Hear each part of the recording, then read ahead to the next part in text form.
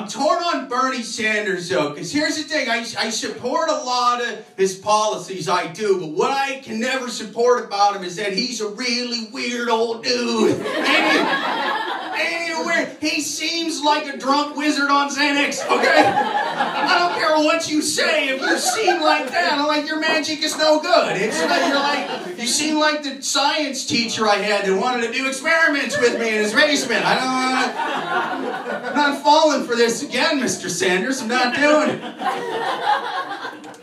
I can't, but you know what he seems like? Yeah, you remember the movie Total Recall with Arnold Schwarzenegger, the old one?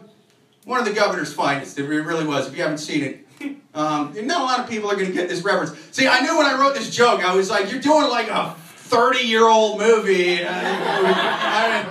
Maybe you shouldn't talk about a stomach mutant in a 30-year-old movie. Maybe that shouldn't be the key reference to this joke. But if you haven't seen it, look it up. You're going to laugh your asses off when you get home. Anyway, you know, at the end, for the few of you that have seen that movie, there's that stomach mutant that they find out is actually in charge of the revolution. But they had a good-looking guy say all of his messages and do all of his speeches throughout the movie, right? It was a good-looking, handsome dude. With Bernie Sanders, they led with the stomach mutant.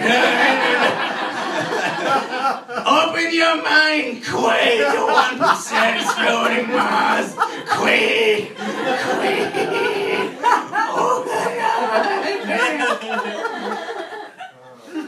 So I can't support him. I can't. He's too much like the stomach mutant in Total Recall. Otherwise, like, you know, he needs to have his head stapled onto Jan Ham's stomach. That's what I'm saying. He just stands behind the podium and just like, yeah, They're all corrupt, the rest of these guys. They're dicks, is what he says. Yeah. Just, I don't know, do it like that. No, he didn't do that.